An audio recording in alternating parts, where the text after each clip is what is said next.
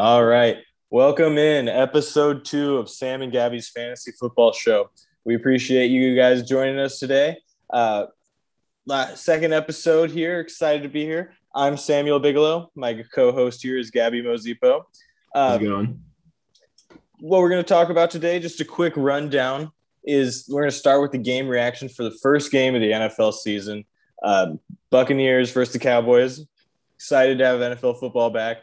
So we'll break that down a little bit, talk about what we saw there. We are recording on Thursday night just following that game, so it's an instant reaction. But yeah, we're excited to have football back and excited to talk about it. So we'll do that. Then we'll get into a news section here. Then we'll do a start sit for each position here, and we'll each have a guy you wouldn't expect necessarily to be a starter, a guy that we think will finish higher than maybe people are expecting this week. And then we'll do the same for season long. We'll each pick a couple guys who we think are going to finish higher than people are expecting, maybe some season long sleepers going into the year, maybe some trade targets or some bench stashes or things like that, or just guys that maybe you might not expect that we think are going to pop off this year. So we'll have that, finish up with a couple questions, talk a little bit about Arizona's offense and a little bit about some defensive streamers, but that'll be an episode. So first things first, jumping right in, Cowboys versus Buccaneers. Cowboys 29, Buccaneers 31. A lot closer than people thought. A lot closer than I think the spread was somewhere around 8 or 9 for this game. Something big. Was completely unexpected to be that close. Came down to the final 2 minutes. Top fantasy performers: Amari Cooper, Dak Prescott, CeeDee Lamb. On the other side, Gronk, Brady, and Antonio Brown, the best receiver fantasy-wise for the Bucs this game. So, Gabby, what are your takeaways from this game tonight? Dak is back. I think the shoulder is fine. The ankle looked great. The Cowboys looked the offense as a whole, but I think it's official now. Last year we saw it for a stretch of games, and then Dak busted his ankle.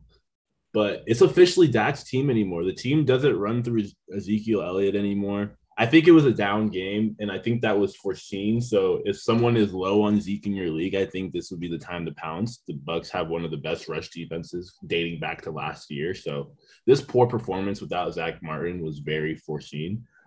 But Dak put the team on his back. CeeDee Lamb and Amari Cooper had very nice performances. CeeDee coming in with 15 targets, 7 catches, 104 yards, and 1 touchdown.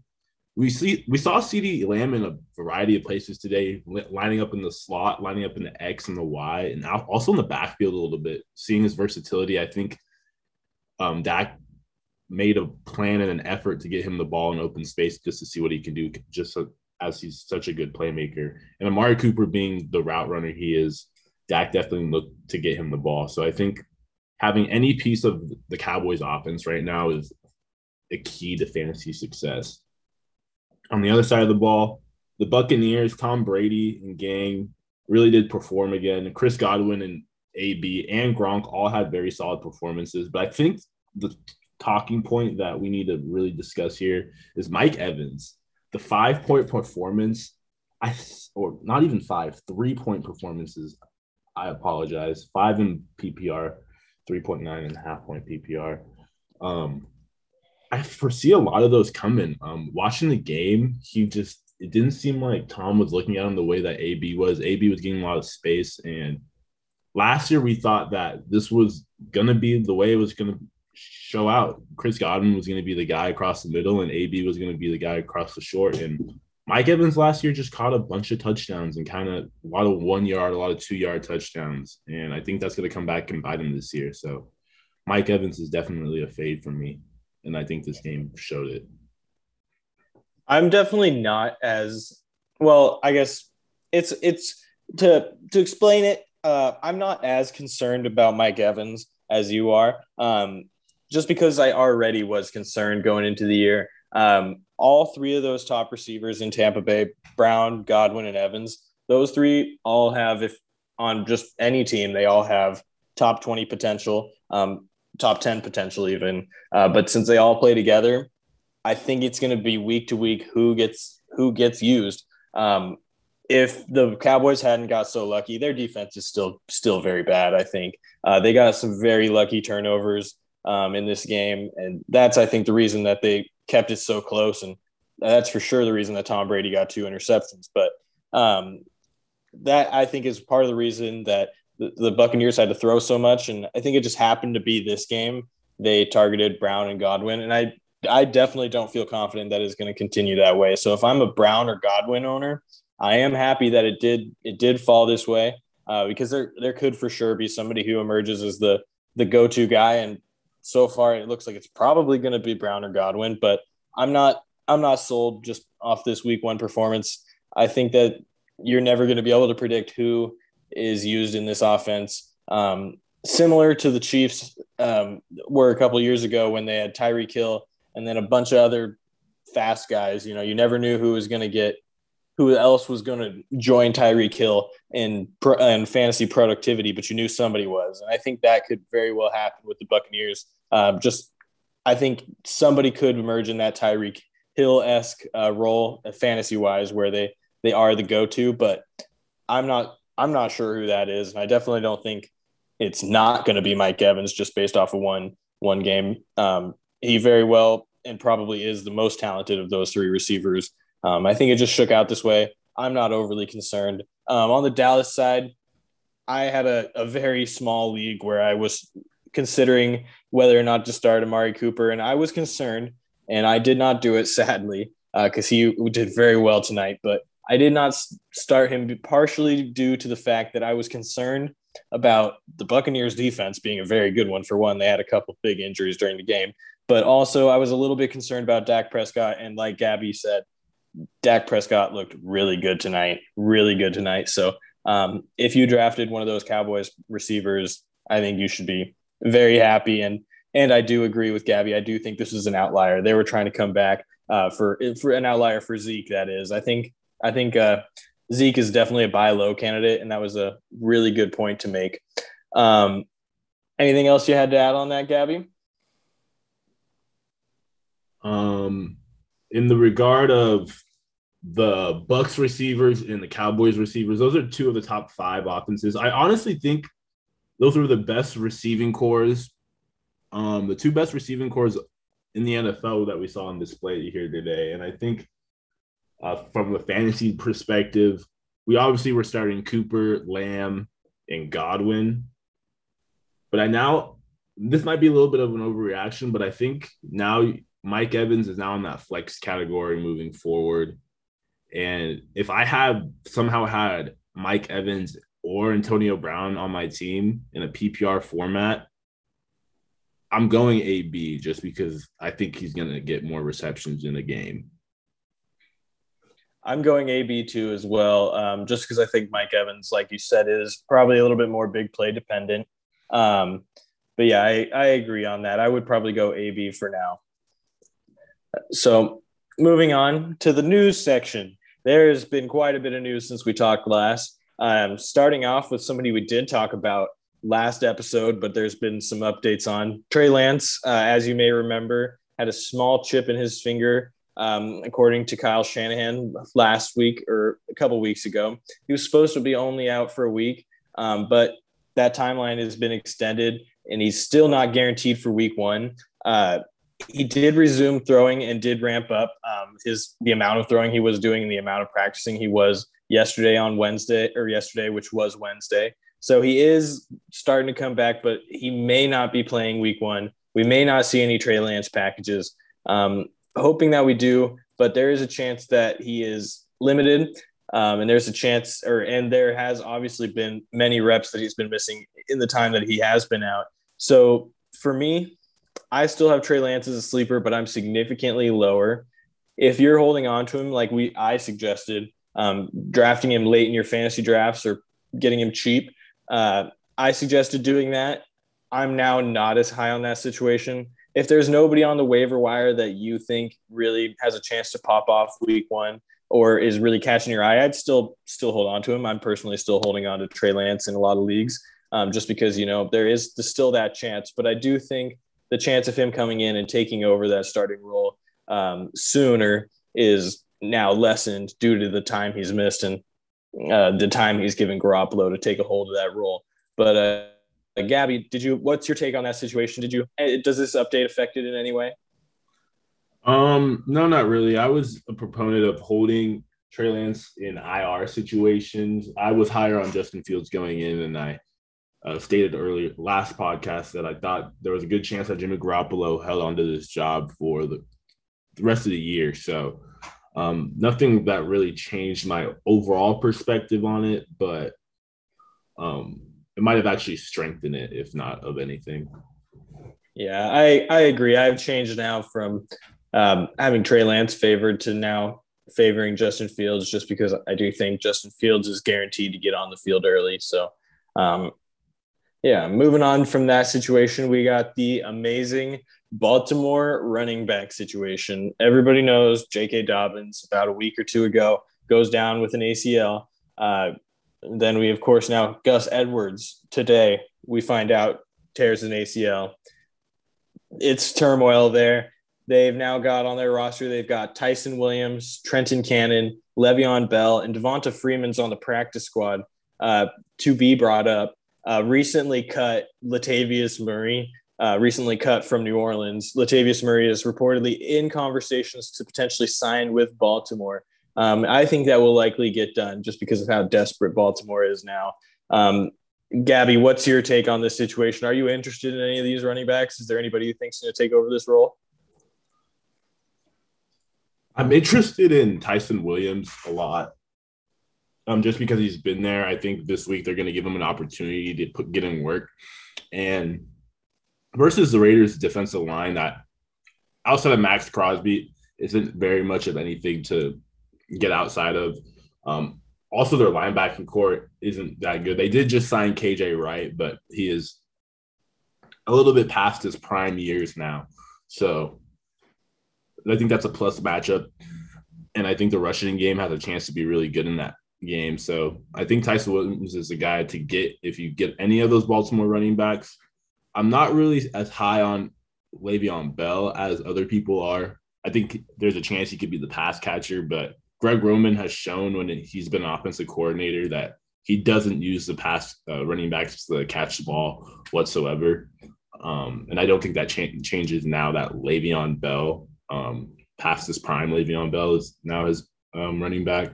So I think outside of Tyson Williams, you can stay away from that backfield. I do think this ups the value of Lamar a little bit, but also kind of scares me from a fan perspective that he might take a beating this year.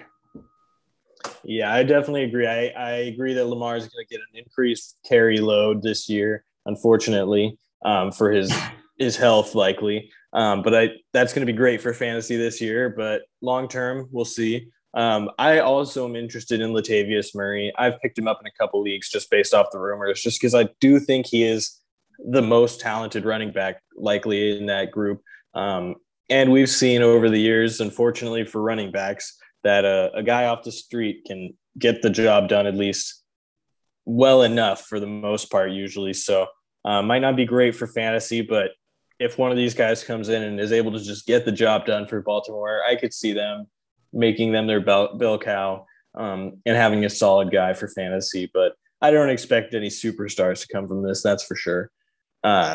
Moving on to our next piece of news, Austin Ekeler. He's got a calf tweaked his calf and injury. The only thing that I really want to say is that makes me nervous. And definitely pick up Justin Jefferson if you own Ekeler. I think you need to be owning his handicap because hamstrings they seem to stick around. Once you tweak it, they always seem to stick around. Gabby, did you have anything to add or anything about this situation? Yeah. Austin Ekeler, the hamstring is dating back to last season. I don't know if I'm as scared of it as you, just because a couple hours before the injury report came out, he posted a picture on Twitter with the caption saying, "Haven't felt better." And Austin Ekeler is one of the most avid fantasy football players in the NFL, if not the most avid fantasy football player in the NFL. He has a fantasy football league that he hosts, multiple fantasy football leagues. He has a podcast dedicated to fantasy football. So I think when he makes a post like that, he knows most of his followers are fantasy football people, and I think he takes that into account. So I think it might have been more of a protection, proactive matter more than anything, but it is something to monitor just because it is a hamstring issue, and those things do flare up, and it kind of ruined his season last year because he was supposed to break out last year. There was nothing stopping him from his breakout season, and when he played really well, but to be able to score fantasy points, you got to be able to play in the games, and he just had a problem doing that last year.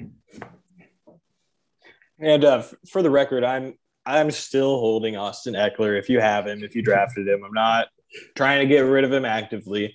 Maybe his value goes down ever so slightly, but that's it. And I'm not. I think maybe that social media post is maybe a little bit of him trying to speak truth to power. Maybe him just saying what he wants to be true.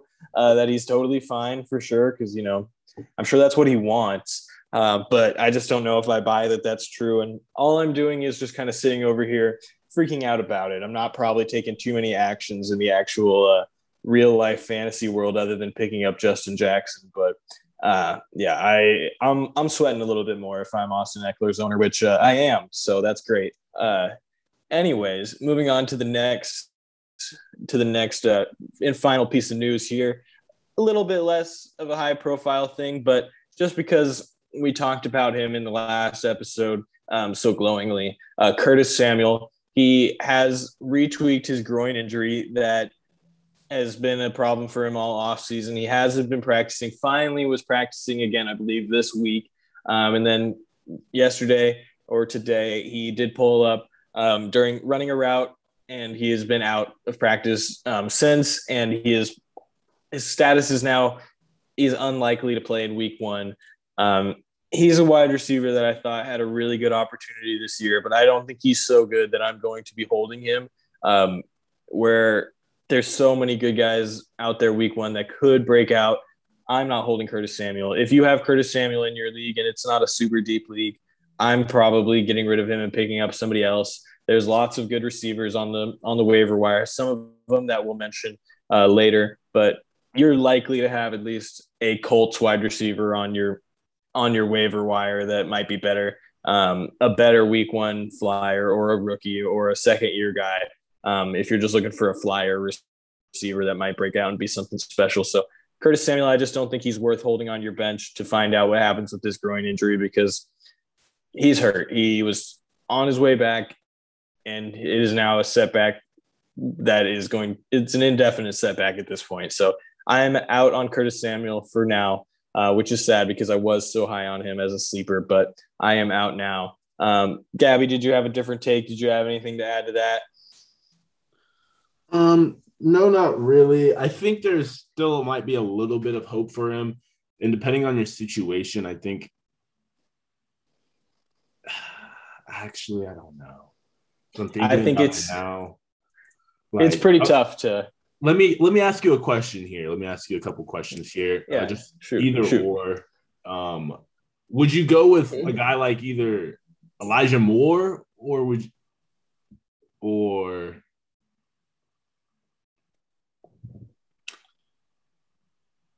Elijah Moore or Curtis Samuel? Mm-hmm. Well, I'd go with Elijah Moore just because he's going to play week 1. And I might be able to see what he's going to do. And if he does, I'm going to be able to see if he's at least involved.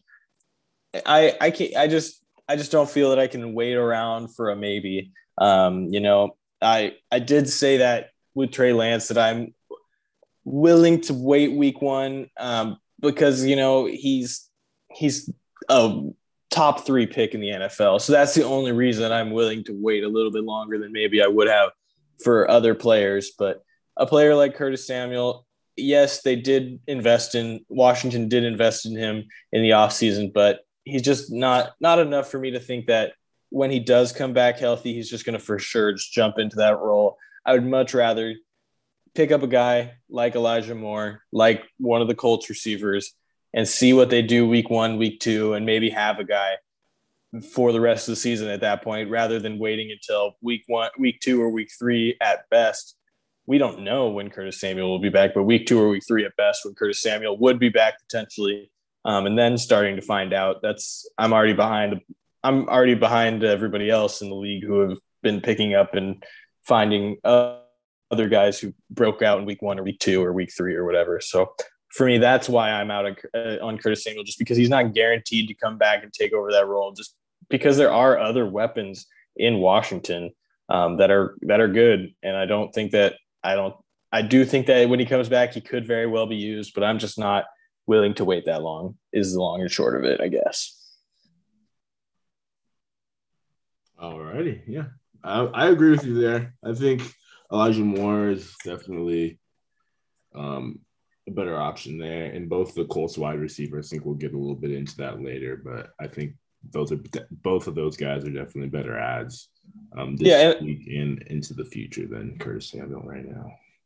Yeah, and I mean Elijah Moore specifically has a shot to be the number 1 in New York's offense, and I personally think Zach Wilson's the best rookie quarterback this year. So why not take a shot on the number 1 receiver in an offense? He might not be, but he also might be. So why not take the shot? All right. Moving on to our next segment here, start sits. All right. So to begin with, I'm going to let Gabby go first. We'll do QBs first, move down the line. Gabby, who is your QB start this week? QB start this week is Mr. Ryan Tannehill. He is playing Arizona, a team that I think is going to be very poor this year. The defense is, and I think that the cornerback play is led by Malcolm Butler and Byron Murphy.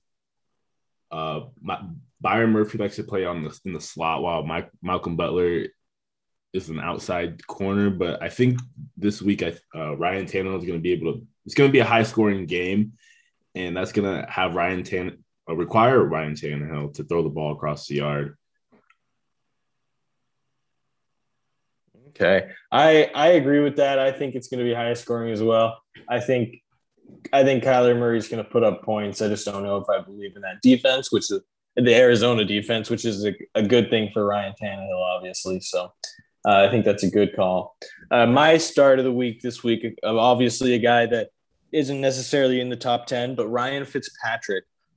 He's playing the Chargers this week, which is a team that it doesn't have the most stellar defense. I think it's a bottom half defense probably against the pass.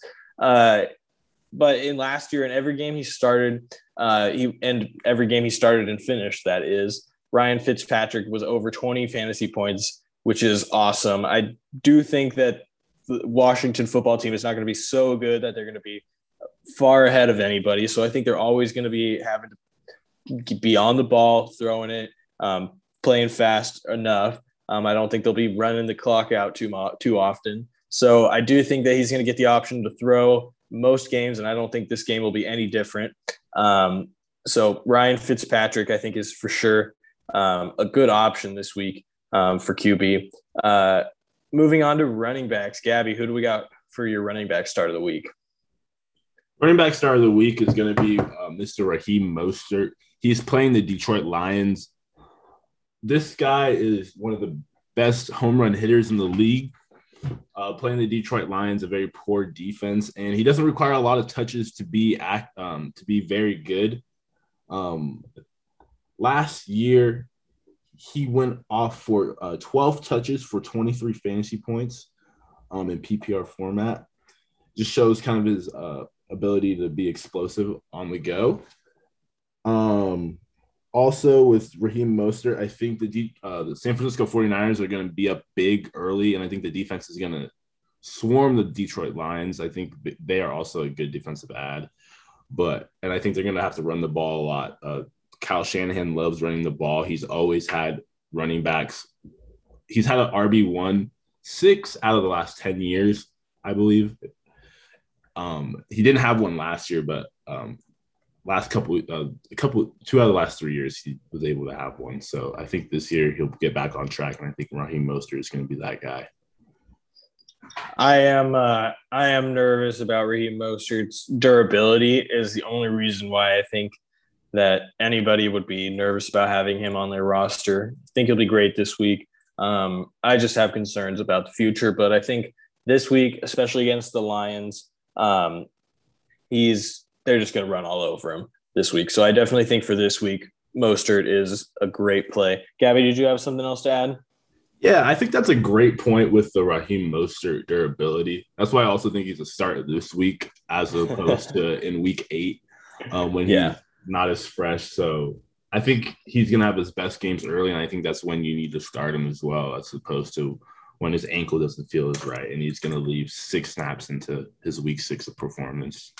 Mm-hmm. Yeah, while he's healthy, get him out there. I'm fully with you there.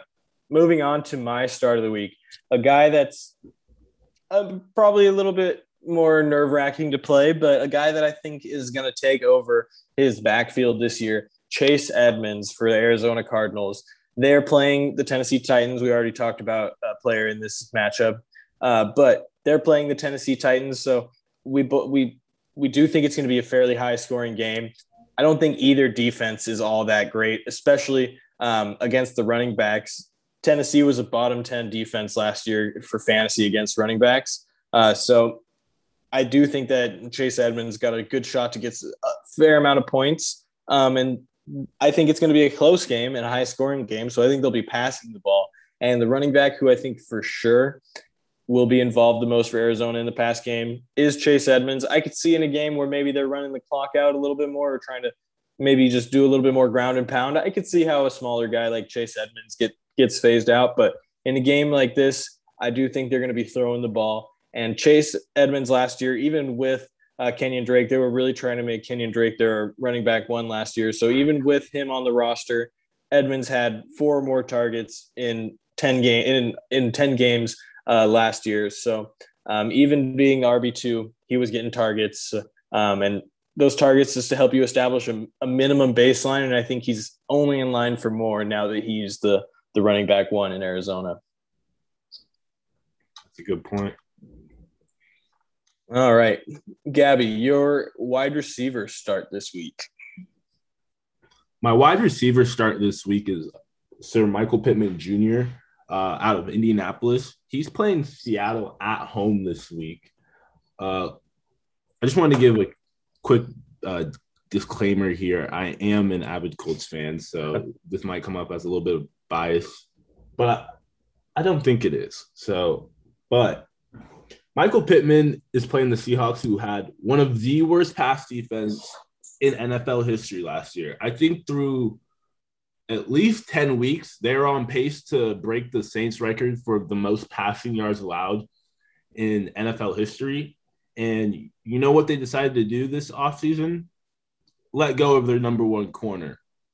So they gave me no reason to believe that their pass defense is going to get any better. They also lost KJ Wright, a guy who's really good in zone coverage. So Michael Pittman, a guy who makes his living off the yak, the yards after catch, 3rd in the NFL with 6.9 yards after catch.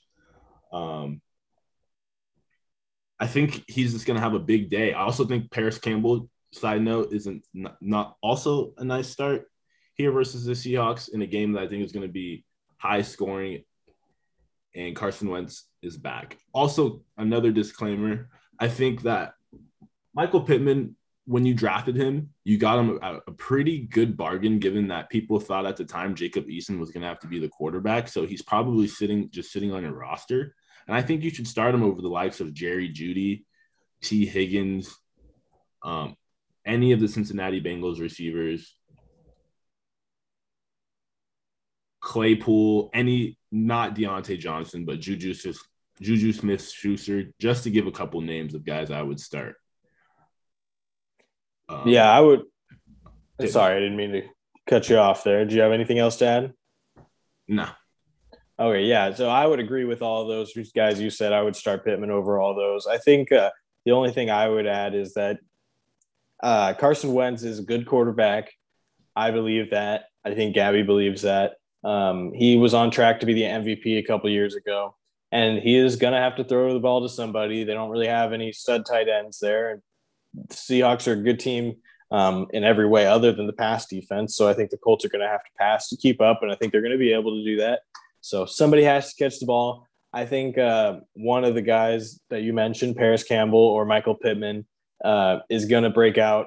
It's just a matter of who. And I do think if I had to put my money on either one, it would be Pittman as well. So I think that's a great pick and a great start this week.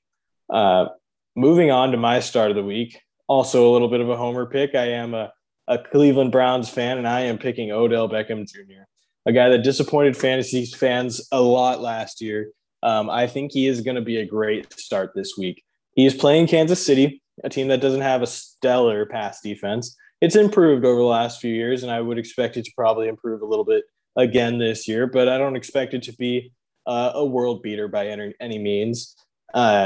And I do think that the Browns are going to have to throw the ball. I don't think this is going to be a game that's low scoring. I mean, it involves Kansas City, so it's probably going to be fairly high scoring.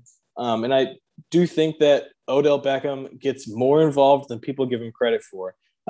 Granted, he was only in 6 full games last year, but in all of those 6 games, he had only 1 game with less than 6 targets, which is a pretty large target share, considering that, only 1 game with that less than that baseline, 6 targets. If you get 6 targets and somehow don't get more than 10 points, you're doing something impressively wrong. So I think that baseline is underrated. And I think that the way he wasn't producing last year was very unlikely to continue. Just very unlikely for him to keep catching those underneath low yardage routes. So I think he's going to regress more than mean when getting those 6 targets. I think he's going to be start getting more yards off those, hopefully more touchdowns. That I'm less confident about, but I think he's a great start this week. If you're looking for somebody that's outside of the traditional guys, if you need somebody and you're kind of scraping the bottom potentially, not that Odell's all the way down there, but I think Odell Beckham still has top receiving talent. And I think he's a great start at wide receiver this week. Personally, I would start him over all of the guys we mentioned, starting our previous guy over Michael Pittman. And I would actually start him probably over. I would start Pittman over him, but I do think it's fairly close. So I think that both Odell and Michael Pittman are about in the same area. I think you can say that he's about that level this week. I think that's fair to say, Sam. Odell Beckham is going to be in a high shooting matchup this week. I think this is going to be game of the week with the Browns versus Chiefs. So I think it's going to be a shootout, and Baker's got his guy back. And what we know about Baker is he loves throwing to his mega superstar wide receiver.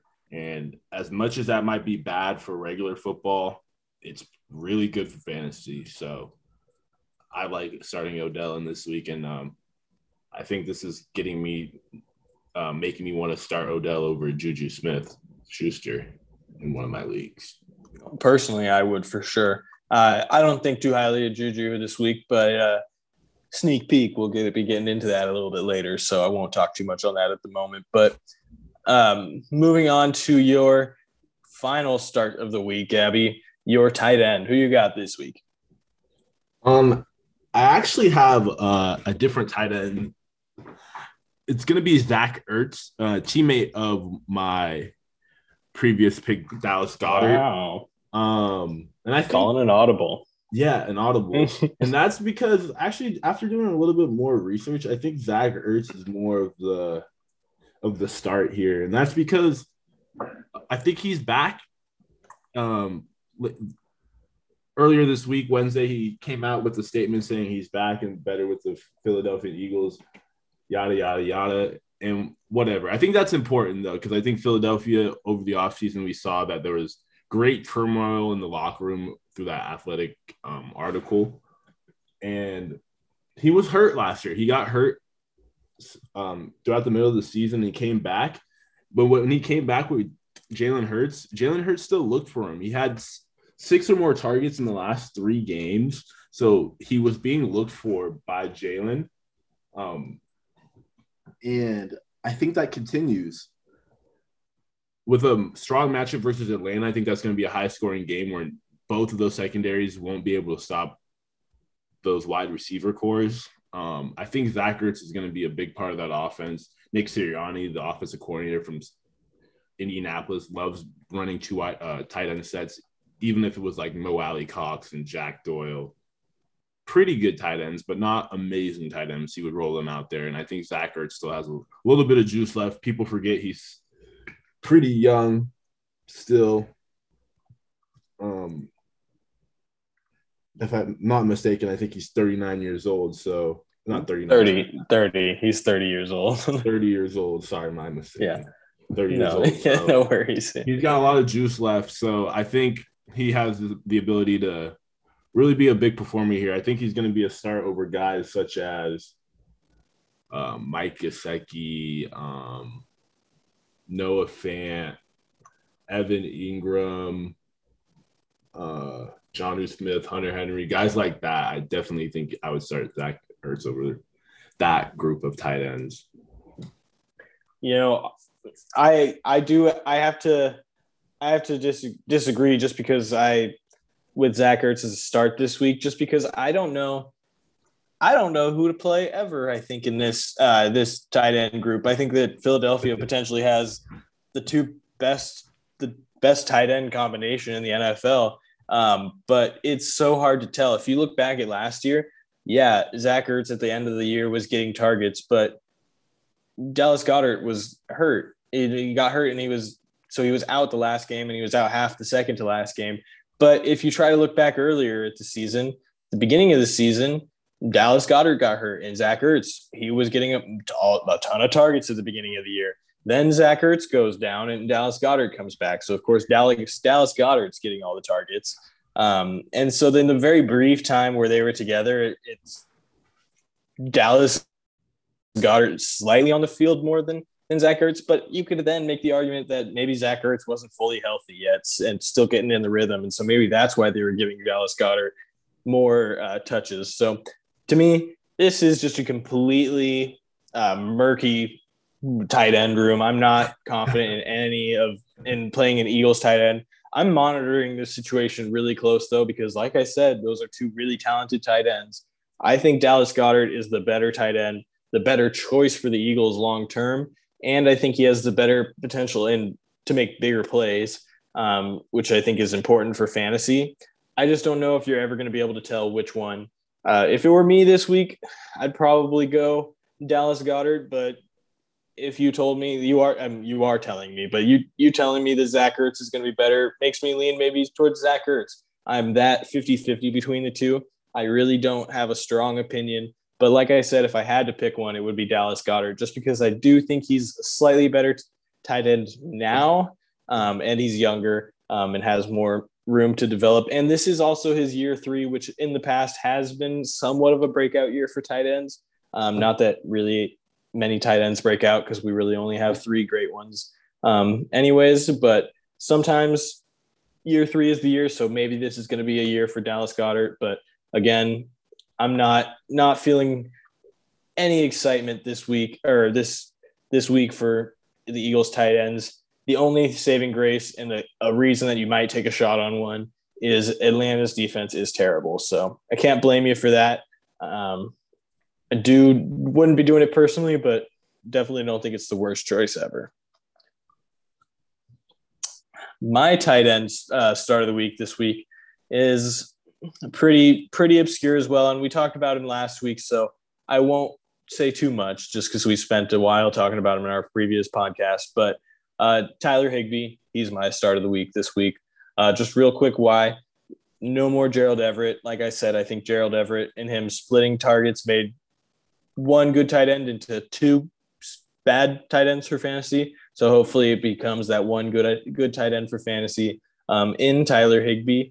And I think the Rams this week are going to want to show off their new QB, Matt Stafford, in his first game. I think he's really going to want to show off that it's going to be a success. I think they're going to want to make a statement. So I do think they will be throwing the ball, even though I think they are better than the Bears fairly significantly. I think that they will try to put up some points. And the Bears last year, they had top 3 worst defense in regards to fantasy points given up to tight ends last year. So all signs point to Tyler Higbee having the potential to at least get a touchdown and hopefully get a few catches for you and be a usable fantasy option this week. And for him, I struggled with this, but for players like Dallas Goedert, Zach Ertz, Noah Fant, I am starting Tyler Higbee over them this week. So that's my recommendation. But, I can't say I feel too overly confident about it. I think it's obviously a little bit of a crapshoot when it comes to tight ends, but I don't think you're making a bad decision if you go with Tyler Higbee this week. Yeah, me either. I think the Bears defense is it's a defense that looks good on paper, but when you look at it a little bit deeper, the secondary is actually pretty weak. So I definitely think Tyler Higbee is a good start here if you don't have one of those top 4, 5, or 6 tight ends. Most definitely. All right. Moving on to our sits of the week this week. So guys that most people are talking about as probable plays we think that are on the radar for people to make plays, guys that people might be making decisions on. So maybe not guys that are obvious plays, but guys that might be being considered. Like we just talked about with tight ends, there's kind of a crapshoot. So two guys that we think are not going to be good this week, but that you might be considering.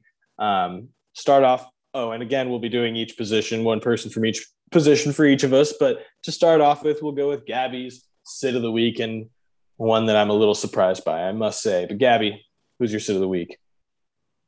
My sit of the week is Aaron Rodgers. He's playing New Orleans at I honestly don't even know where they're playing right now because Jacksonville. It was supposed to be in Jacksonville, but there's a hurricane or something that was happening down there as of yesterday. So okay, I think it's still supposed to be in Jacksonville, but that's something that we need to monitor.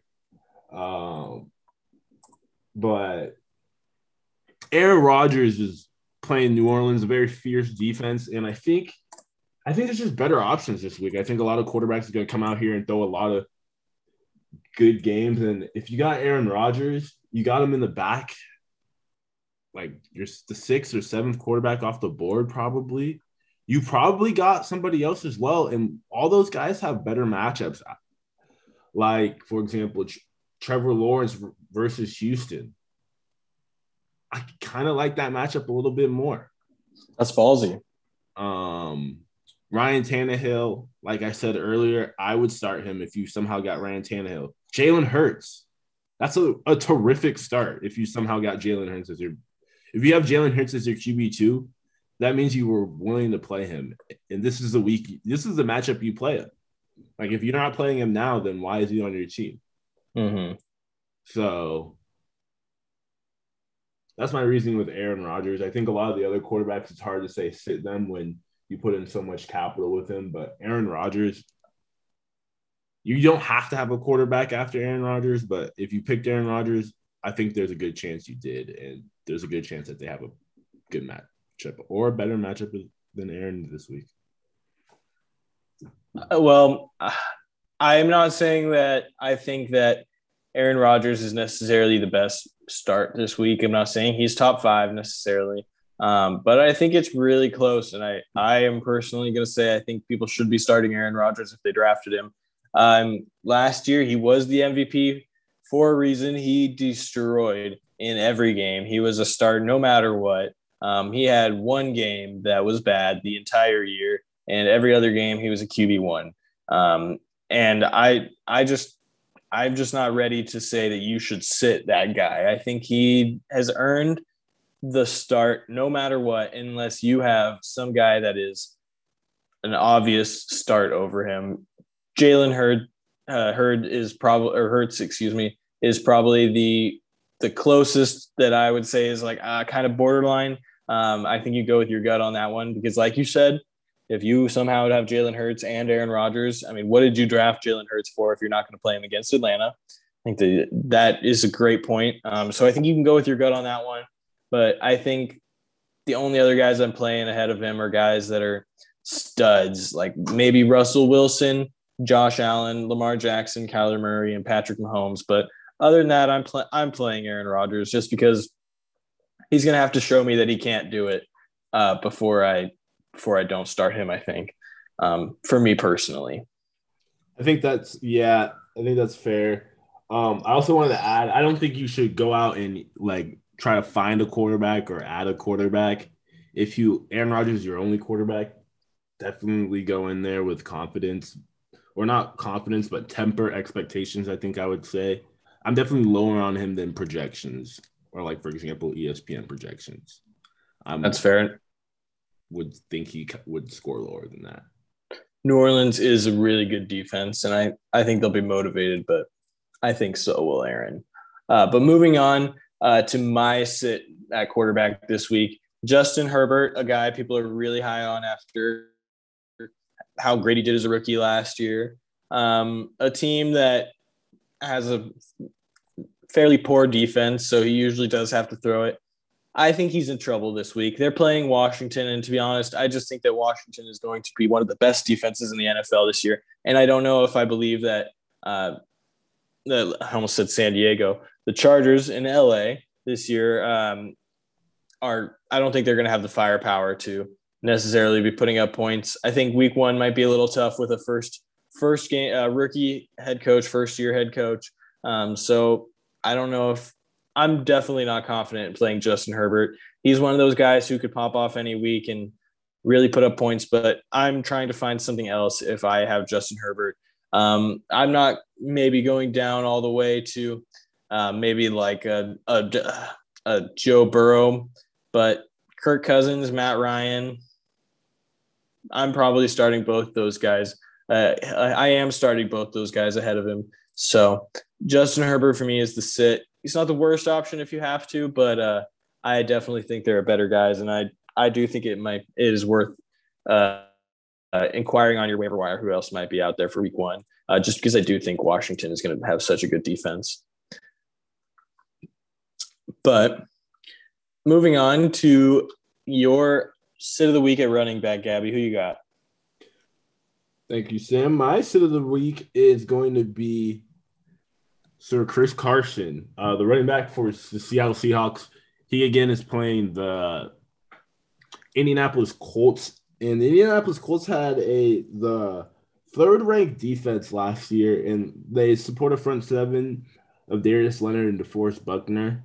And as I mentioned previously, I think this game is going to be a sort of a passing shootout. I know both these teams like to say they're going to run the ball, but the weakness of both of their teams is the back four. So I think that is going to be what both these teams are going to try to exploit and are going to be able to exploit. So Chris Carson, a guy that can catch the ball, but they have Travis Homer. They somehow kept 5 running backs on their roster and only 4 wide receivers. That's why I think Tyler Lockett is also a great play this week. But yeah, Chris Carson, I think you can start other guys over him if you have a guy such as David Montgomery or Myles Gaskins or even a guy like Kareem Hunt going back to Kansas City. I think Cleveland's going to try to get him involved enough in the PPR format to at least make him playable more than Chris Carson. But again, this is a game where it's week one, so unless you have one of those top tier backup RB3s, you're rolling them out there, but just temper expectations and make proper roster adjustments if you need more boom from other positions to compensate for that. Yeah, I think that's a really good call. The Indianapolis Colts are a way better defense than I think people give them credit for. And I think Chris Carson is a fairly touchdown-dependent player. He's pretty good at getting you a baseline each week, so I think he'll probably get that. So you can be happy with that if that's what you're looking for, probably a baseline of about 9 or 10. But I just don't know if this is the week he gets to that touchdown that he needs to really be the very productive running back that you want him to be for fantasy. So I think that's a fairly good call. But like you said, I'm not out on him. I think he's a flex. I wouldn't want him as my RB2 probably, or unless you don't have really any other options. I think he'll probably just be solid. But yeah, he'll just be solid this week. But moving on to my sit of the week, I am going with Josh Jacobs. I think he's been a little bit of an overrated running back in his few years in the NFL here. I hate to say that. I did love his talent initially, and I still think he has a chance to really be a star in this league, but he just continues to not show it, especially when it really matters around the goal line. He just cannot get it done when it matters. And this week they're playing Baltimore. So Baltimore is the top half of the league rushing defense, and I don't see them being any worse. Last year, Josh Jacobs was only able to get touchdowns in 7 of his games, and I don't think it's going to be this week against Baltimore. And he had 6 weeks with less than 11 fantasy points last year out of his 15, and he's just not a consistently productive player. He just doesn't get it done week to week, and so if he's not going to be getting it done week to week, I think a team that he's definitely not going to get it done against is a team that's as good as Baltimore, a team that I'm high on this year just in general. And I think they're going to have a solid rushing defense, no worse than last year. So I'm not excited about Josh Jacobs due to his inconsistency. But I do see him in a similar tier as Chris Carson, as we discussed previously.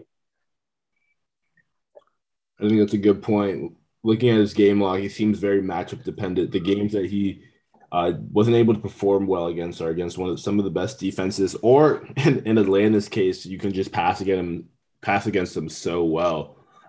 There's no reason to run the ball. So great point there. Baltimore, even with some of the losses they've had with Marcus Peters, they're still going to be one of the best defenses in the league.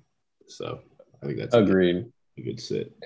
Yeah, Josh Jacobs is just so boom or bust for me, which, can be good in some situations, but I'm predicting a bust week this week. So moving on to wide receivers, Gabby. Who is your sit of the week this week at wide receiver? My sit of the week at wide receiver is Chase Claypool. Chase Claypool is my sit of the week because he is the prototypical player I want on my team and I'm stashing, but I need to see it. I want to get burned by it one time, and I'm not sad if I get burned by it twice. Last year, he was very inconsistent. We saw it. Anybody that had him last week felt the pain. Anybody that played against them felt the glory. I felt like every time I played Chase Claypool, it was one of his down weeks. And we just don't know what I think the Pittsburgh offense is going to look good, but we just don't know. Outside of Deontay Johnson and Najee Harris, we don't know what their real potential or what the target share is going to look like. So I want to see it first. I want to see Chase Claypool be in more than 70% of the plays. I think that would be a really good start, or 75% of the plays. If he starts doing that, I think that's going to be a really good sign for him. But until that starts happening, I think I'm fading him. I think Juju Smith is a better option in PPR just because Ben has a better rapport with him. He's the underneath route. And last year we saw when Big Ben was in trouble, he looked for Juju. Juju had 128 targets last year, 97 receptions. The average depth of reception was pretty low. I don't know how you have 97 receptions and only 831 yards, but he was able to do that. And I just don't think Chase Claypool is going to be able to take that over in game 1 versus Buffalo. I think they're going to go back to what they know. See, I peek under the curtain here where we're going next was my wide receiver sit of the week, which is actually Juju Smith-Schuster. So just a different wide receiver on the same team. But I think the reason I have that is I think that Juju Smith-Schuster is the third most talented receiver on this roster. I think that his role last year that you talked about with the targets, I think the team wanted Deontay Johnson to take that role. Deontay Johnson had some drop problems last year. We all know it. He got actually benched last year against Buffalo 4 drops. So there's that fear that maybe he doesn't take over the role. But I do think that the team wanted Deontay Johnson to take over that role, and he just didn't. But I think another year under his belt, I think this is going to be Diontae Johnson's year to take over that role and be the pass catcher, the go-to guy when they're just looking to get some yards, just get a catch. I think so. Juju loses that, in my opinion, this year. And I think that the big play guy is clearly going to be Claypool, who is vastly superior physically to the other two options when it comes to a guy who you can have go down the field and make big plays. I don't think Juju's as good as Claypool at that. So I think Juju is going to be the odd man out of this group. And I'm not saying that Juju will not be fairly productive for fantasy this year. I'm not super high on him, but I'm not saying he's going to be worthless. I just think he's going to be the third best player to own on this team. And Chase Claypool, I think, will have some weeks where he doesn't do much for you. This week, I could definitely see being one of those weeks. Buffalo is a sneaky good defense. They were top 10 against wide receivers in fantasy last year. So I do think that they're a team that's better than people give them credit for. And I think they're one of the better teams just in the league this year. And I would imagine their defense probably gets better. So Claypool maybe doesn't get that big play, but I'd feel better betting on one big play than Juju getting a lot of targets. I'm a little bit nervous about Diontae Johnson this week even. I think, like I said, he still will be that go-to guy for them or will become that go-to guy for them. And I think that's going to start this week. So I'm still confident in playing all Pittsburgh receivers really other than Juju Smith-Schuster this week. Just because I do think he is going to be that third guy. And I think that Chase Claypool is a little bit more iffy this week, but I think that there's at best going to be two guys who are productive. And I think those two guys this week are going to be Diontae Johnson and Chase Claypool. I think Juju Smith-Schuster is just not going to be able to get the work this week.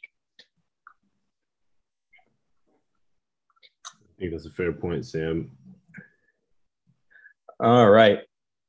Moving to tight ends. We got your tight ends of the week, Abby. Almost to the end, but who we got here?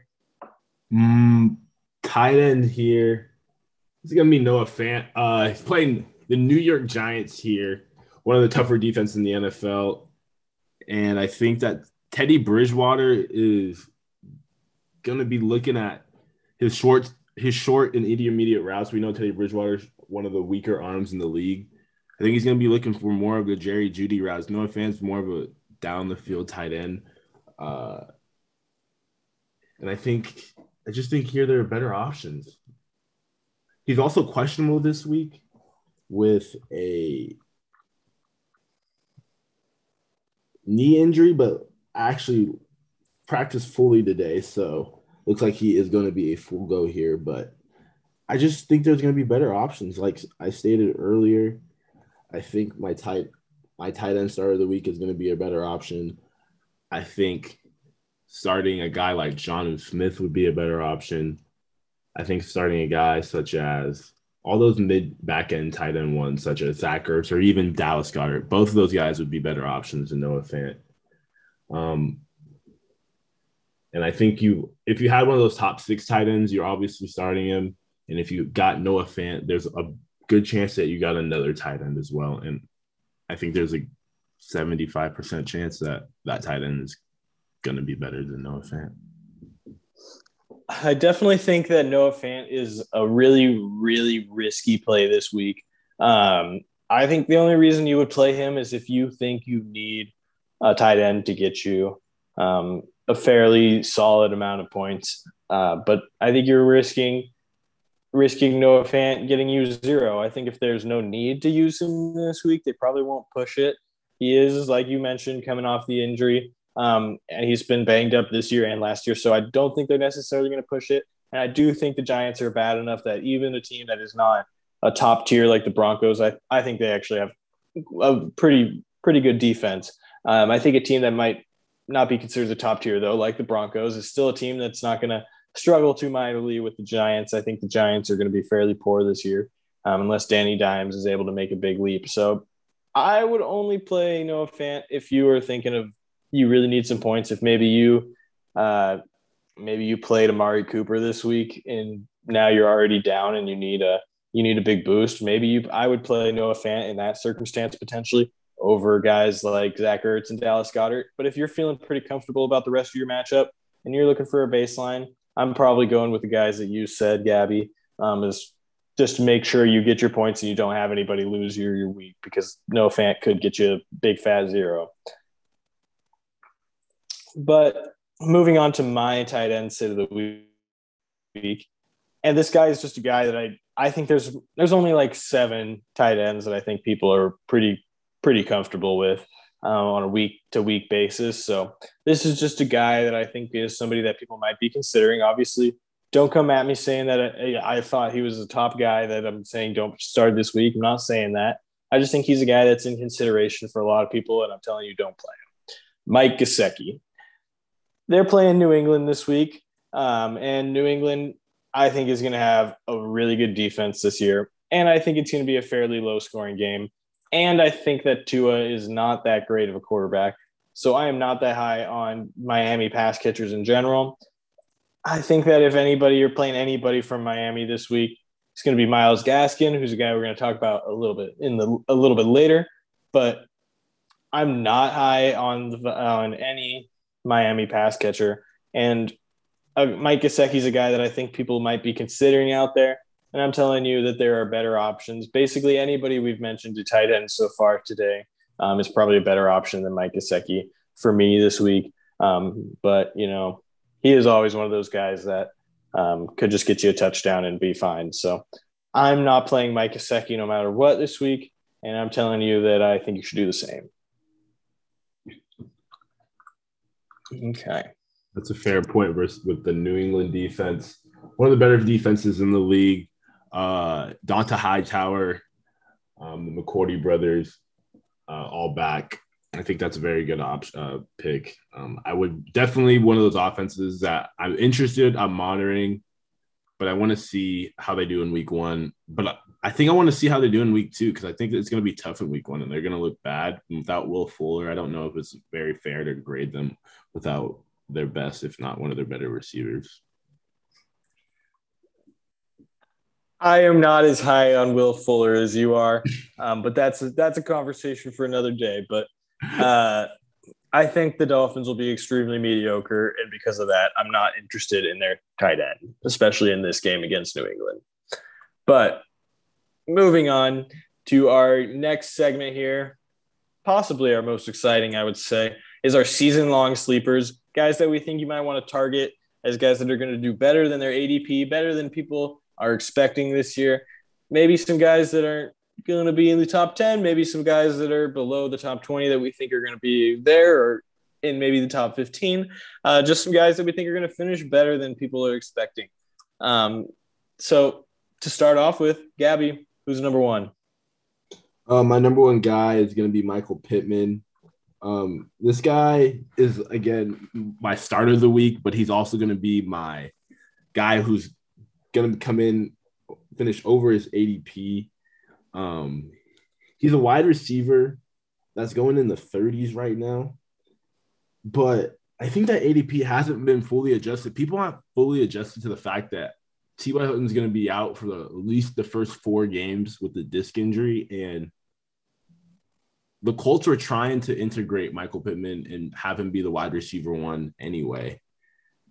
And I think this is just going to be the opening to more. With Carson Wentz finally back into the fold, Michael Pittman's going to be able to step forward and be that target for Frank Reich's offense that he needs, that run and go offense, run first offense, but with the weak side quarterbacks that Seahawks have, I think Michael Pittman is going to have a really good season. I'm trying to pick him up in all leagues, trade for him, because I think his trade cost is way lower than his actual end of season cost.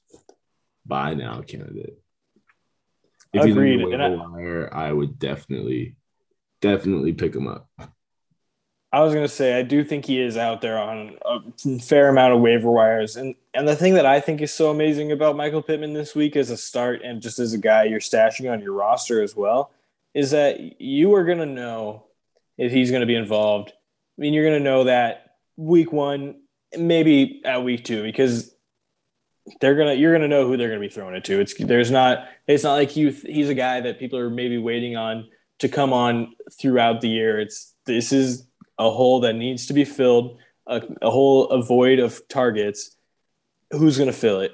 And Michael Pittman is in the leader is the leader right now for that. So I think he's a great pick just because of his circumstance and how fast you'll know if he's going to be a breakout, and the fact that we both do think he's a good receiver with a good quarterback on a good team. So, all right, moving on to my first season long sleeper here is a guy that I'm really, really high on, Darnell Mooney. Now, I'm not saying he's going to be a top 10 guy, but I do think he could end up finishing in the top 15 or 20, and I wouldn't be surprised by that.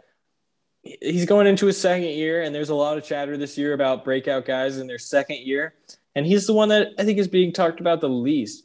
But he got 5 or more targets in all but 4 of his games as a rookie, and 2 of those times were his first and second games. So after that, they were looking for him.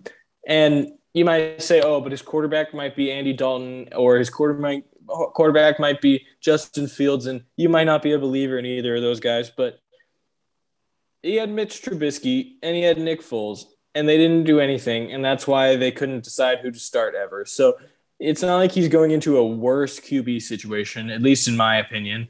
So I still think he's going to be getting targets. They had a guy that they thought was going to be their breakout number 2 in Chicago, Anthony Miller. They just traded him to Houston.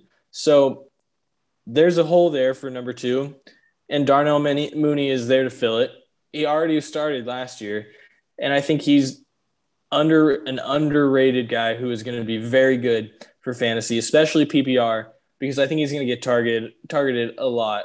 And over the last 9 weeks of his rookie season, he scored over 8 points all but one time. So he's already starting to prove that he can do it. And that was on a team that I think was potentially even worse last year, that Chicago team. So I'm high on Darnell Mooney. One last stat. He caught at least 4 passes last year, all but 3 times. He's a good player. He's a very good player. I encourage you, if he is available, to pick him up. You could probably trade for him very cheap. He's not a well-known player, but Darnell Mooney is being looked at every single week by his quarterbacks. And they changed last year, as I mentioned. So it's not just one quarterback that likes him. He's being looked for, and he's being utilized, and he's proven to the Bears already that he can make plays. He can be a consistent wide receiver. Now this is his year to really take that on and break out for fantasy. So Darnell Mooney for me, season-long sleeper, a guy I'm very high on. Nice. I think that's a very good pick with the Bears offense really going to explode here, I think. And the fact that he was open all the time last year. I found myself watching a lot of Bears games.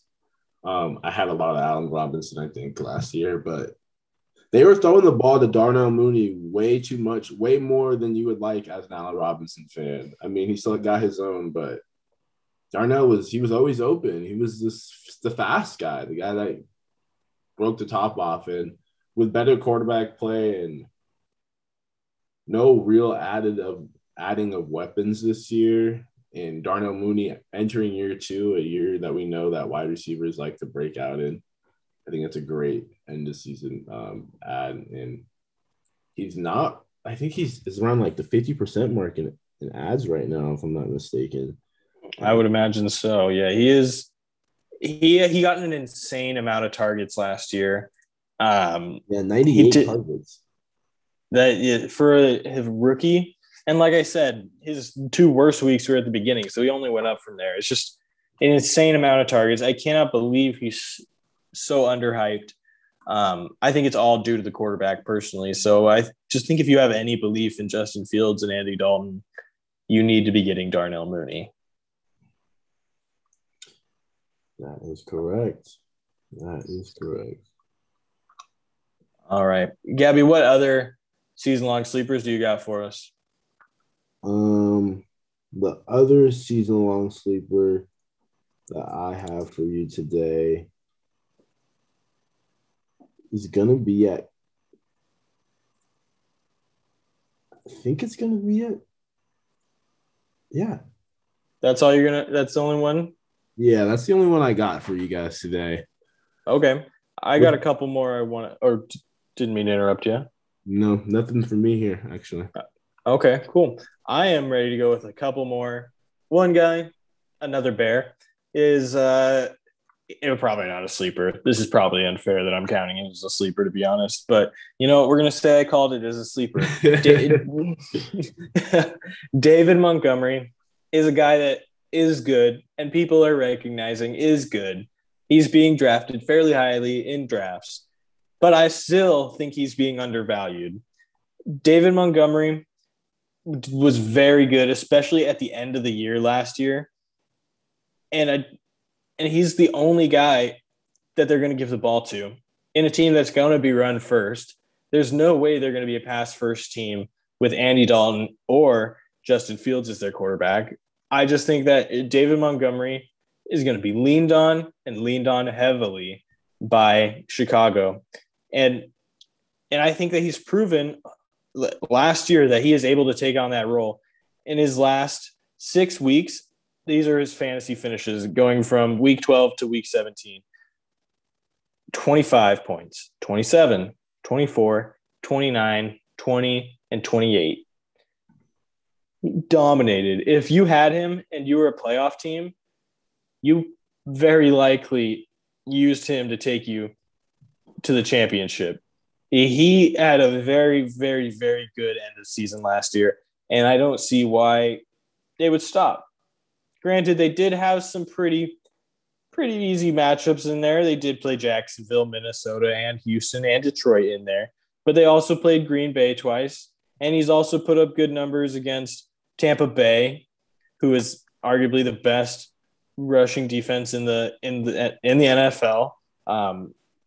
Maybe not, but arguably. And he's put up solid numbers against teams like New Orleans and the Rams. So I think he's proven that he can get it done, even in a good matchup.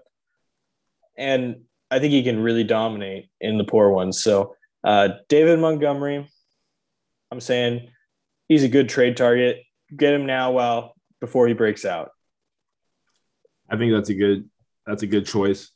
People think that he broke out last year because it was a weak schedule, but I think it was his time. People, if you see him in college, he was a very good running back, and Chicago has shown that they're going to give him the ball, and when the offense is running through him, they're able to move the ball effectively. And with the rookie quarterback eventually coming in, you're not going to want him to throw the ball 40 times. So they're going to give David Montgomery these touches. Derek Cohen on IR early. I think that's a great early target, and it's going to pay off for you a lot in that later on. All right, and then I have one last guy I wanted to bring up for you, and he's a guy that I think he's a guy that is also known, but not quite as well known, I think, as David Montgomery, but a guy that I'm sure people already know and are considering. But I just want to tell you and hopefully bring you more confidence. Myles Gaskin. He was banged up a lot last year, but he was still a very good running back. In the games he did play, he had fantasy points going 10, 14, 14, 9, 20, 16, 12, 13, 33, and 17. That is not a single week where he screwed you over. Now, for a running back that's on the fringes of the top 20, the top 30, that's really great because you can find a lot of guys who potentially might screw you over. So Myles Gaskin is a guy that I think has a really high floor with also very high ceiling because I think he's going to dominate that Miami role. Hopefully he stays healthy this year. Like I mentioned, it was banged up last year, which is why I think there was other guys in the mix and he didn't obviously produce as well because he missed quite a few games. He missed 6 games last year. But I think that if he can stay healthy this year, has a very high upside. He'll be a week-to-week contributor for you. And not to mention his baseline, like I mentioned earlier, said that weird, but his baseline, like I mentioned earlier, he's got every single game that he played in, he did not get less than 4 targets, which is a great passing baseline for a running back. He's involved in the passing game. He's not game script dependent. He's going to be there when they're winning. He's going to be there when they're losing. He's going to be running the ball when they're up, and he'll be getting the ball in the pass game when they're down. So no matter what happens to Miami, he'll be used. And those targets in PPR is going to get you to your baseline. So, and his targets could increase once Tua takes over. And now that Tua's taken over the role full time, he's not going to be looking as far downfield or his downfield as often as Fitzpatrick was. So I think if anything, Gaskin increases his targets. And I would also say that if anything, there's no other talent added over the offseason to challenge for that role, which I think is a vote of confidence by Miami for Miles. So I'm very high on Miles. I think he's a top 15, top 20 at least running back. I think he's very safe. I think he's very safe with high upside. And I don't think people see him as safe. So I think he's going to be a guy that breaks out and opens people's eyes this year and has a potential to break into the top 10. Not that I'm projecting that, but he does for sure have that potential. I think that's a valid point, Sam. And I also have one more breakout that I glossed over here on my notes, if you don't mind. I do not. Elijah Moore, the wide receiver from New York. He is the second rounder out of Ole Miss, 5'8", speedy guy. And I think he's the answer to New York's problems. He has the opportunity to be wide receiver 1, if not wide receiver 2 in an offense that I think is going to have to pass the ball a lot, given game script. They're going to be down a lot. Zach Wilson looked like in the preseason he has a live arm. Elijah didn't play a lot, so Corey Davis was the guy getting a lot of hybrid targets. But if you read a lot of camp buzz and a lot of reports coming out, Elijah Moore was the guy buzzing. And right now, if he's on waivers, you should get him. And if you can trade for him, he really isn't going to cost much. And I think if you have some bench pieces that you think you can throw at him, or a piece that you're just maybe you thought you were high on him, but some information changed from drafting and you're a little bit lower on him now, Elijah Moore is the guy to get. I think he has a real chance to be a top 36 wide receiver, be a guy that you depend on in your flex lineup each week, or a guy that you depend on in bench lineups or in tough situations and good matchups. I think Elijah Moore is a great pick. One thing I did want to clarify, I think you might have accidentally misspoke. He is 5'10", not 5'8". Just wanted to make sure we put that out there because I was thinking when I heard 5'8", I was a little bit scared he was a little too small. So I just wanted to make sure that we told everybody he was 5'10". I'm sure you just misspoke. And he's just a little bigger than that, which is great because 5'8" is a little small. It's a little nerve-wracking, but 5'10" is the same height as Antonio Brown, so we're chilling there. But yeah, I think he's a great pick, and he's very similar to what we mentioned about Michael Pittman, whereas there is a target hole. Somebody is going to have to be the number one receiver there. Yeah, it's the Jets. They're not going to be great probably, but somebody's going to have to catch the ball. They're still an NFL team. They are still going to be playing games. They are not going to be that abysmal where there is nobody worth that is useful for fantasy. So Elijah Moore is an excellent pick. I think you could also say for Dynasty, I'd definitely do Elijah Moore, but I think in a redraft along the same lines is another New York Jets wide receiver, Corey Davis. I think we've already seen that his ceiling, so he doesn't quite have that same ceiling as Elijah Moore, but I think if you're interested in capitalizing on that Jets passing game, I think those are the two guys to pick, and I definitely think Elijah Moore has a higher ceiling and higher upside than Corey Davis for sure. Nice. And so that concludes our season-long sleeper section here. The last couple of things here, we had a quick question from Gabby. Wanted to talk about Kyler Murray and the Arizona offense. And then we'll go to our last thing, the defensive streamers. But Gabby, what did you want to talk about in regards to the Arizona offense here? I just wanted to talk about – I was coming up with a problem in a lot of drafts.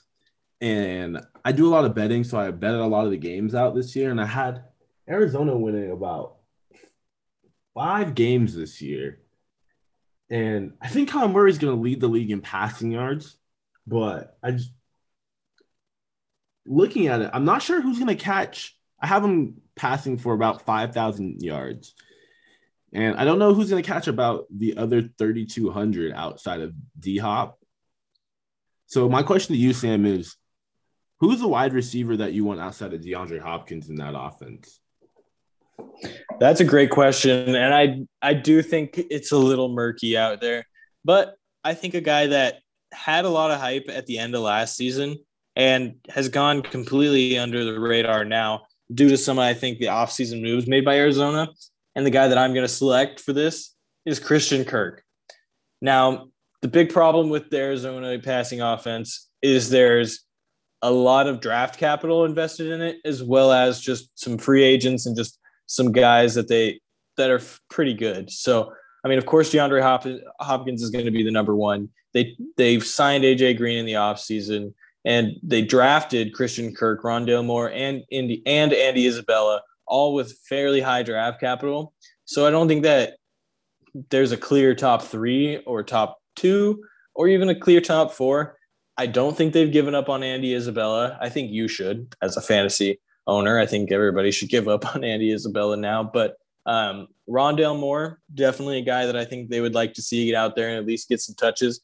AJ Green, I mean, they signed him for a reason. I don't expect him to be a stud, but I expect him to take away from Christian Kirk. And I expect him, AJ Green, Rondale Moore, and Andy Isabella to all take away from Christian Kirk's potential catches. But Christian Kirk, he does have the ability to be a good fantasy option. The problem is he just didn't do it last year necessarily. He had some good games and he was on the field a lot, but he just didn't get it done for fantasy. He was on the field for more than 75% of the snaps since week 10, and he only had one game where he scored over 10 fantasy points. So I'm just not super high on him being the clear guy. And I think it's just going to be murky all year personally.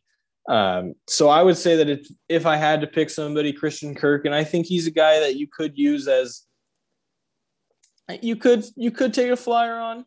But I think we've mentioned more than a few guys already today that would be more appealing than Christian Kirk. But if Kyler Murray does end up passing for 5,000 yards and is somehow the quarterback one through the air, then Christian Kirk is going to have had a pretty good year.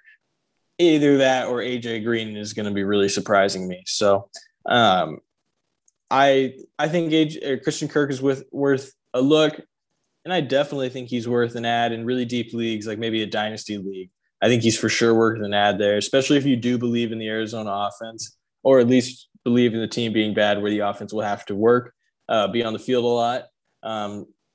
Personally, I'm out on Christian Kirk just due to how busy I think that wide receiver room is. And I think the only guy that I'm really feeling confident at this point is going to be DeAndre Hopkins. And while I see a path for Christian Kirk to make it to the clear number 2 in fantasy relevance, I don't think you're going to be able to find out if he's going to be fantasy relevant for weeks from now. Whereas players like Michael Pittman, you're going to know probably this week, at the latest the week after, whether or not he's going to be good for fantasy, worth having on your roster. Whereas Christian Kirk, it could be a couple weeks. He might do good one week, not the next, and might not be clear for a while. So Christian Kirk is not a guy that I'm super high on. I don't think it's going to clear up when you're going to be able to use him anytime soon. So I'm not stashing him in too many leagues, but maybe in something super deep.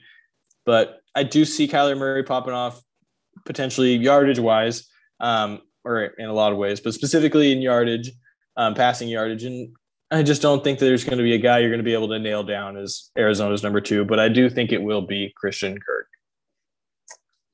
All right, I'll take that into consideration, Sam. Yeah, and he was out in week 17 last year, but he did see over 80% of the snaps in his last 6 games. So that's the only thing that is really, really positive, is that Cliff Kingsbury did want Christian Kirk out there last year. Now, like I said, AJ Green, Rondale Moore added, but there was Larry Fitzgerald last year. So they did at least want Christian Kirk out on the field more. as the year went on last year. So that's the one good thing about Christian Kirk. All right. My final thing that we had to touch on here. I appreciate you all joining us. But the last thing that I wanted to touch on is just defensive streamers. Each week, I just want to be able to tell you a couple teams that I think are probably good defensive streamers for you. So I'm just going to tell you my top 5 defenses this week because it's still so early. I'll avoid the obvious ones, but it's so early that most teams are still considered streamers, I would say. But to begin with, 49ers are my number 1 ranked defense versus Detroit this week. They're probably not a streamer. I don't think I need to say much. They're a really good defense that was just banged up last year. And I'm not super high on Jared Goff and the rest of the Lions. Number 2, Denver Broncos versus the Giants. We talked about the Giants probably struggling this year. Danny Dimes would have to make a super big leap this year for the Giants to be really potent on offense. The Broncos, I still think, have a good defense. Number 3, Vikings versus Cincinnati. I'm thinking Joe Burrow is maybe a little bit hesitant in his return to the field since that brutal injury last year. Vikings, I think, are going to have at least a solid defense, and I expect Cincinnati to struggle and the Vikings to be a solid choice. Number 4, I think the Panthers versus the defense versus the Jets. The Jets, I think, are going to be a little better than maybe people might expect, but I don't think they'll be too much of a hassle for a good Panthers defense, in my opinion, and an underrated team in general this year, I think, out there in Carolina. So I think Carolina will handle them.